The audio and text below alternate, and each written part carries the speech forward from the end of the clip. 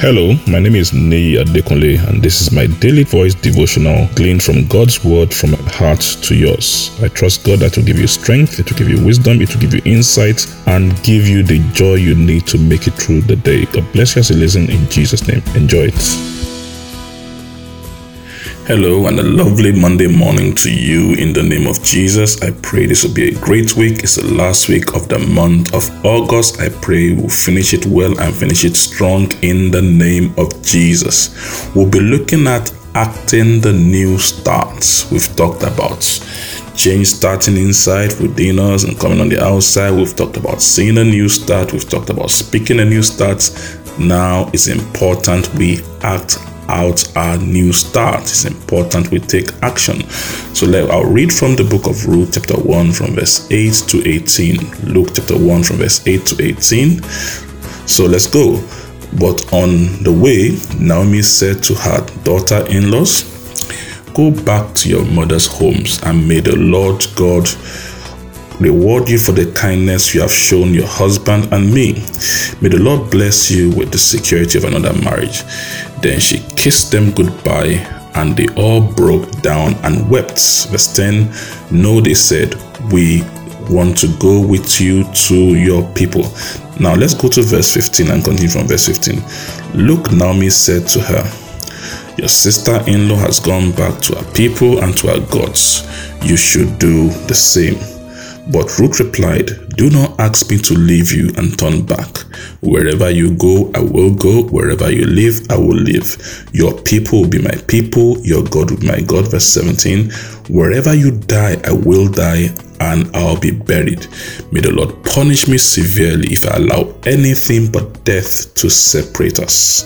Verse 18, Naomi saw that Ruth was determined to go with her, so she said nothing more. Wow, that's a strong one. It's one thing for us to have dreams and have desires and begin to speak out the things we have on the inside of us. It's another thing for us to see the manifestation on the outside. It's great to be pregnant, but the joy of pregnancy is actually the delivery of the baby. And the delivery of a baby goes through a process, in the hospital, say you have to go through the labor ward or the labor room or the delivery room. Labor is about work and about action. Yes, it's good to speak, but it is in the acting, is when we act things out that it is established in our world. When we act out our conviction, we commit God to perform it. We commit God to act on our behalf and perform those things we act out. The same thing when people see the things we do, they begin to believe in our conviction. Ruth and Orpah, her sister-in-law, had said so many things. We'll go with you, Naomi. We'll not leave you. Even though our husbands are dead, the three of us are widows, we'll stay with you. But when the stark reality began to show up, and Naomi said, "Listen, I have nothing to offer you. No husband, no child. I can't do anything." Eventually, Orpah went back, but Ruth stood with her decision. Why did she start with that conviction? Because of something called courage.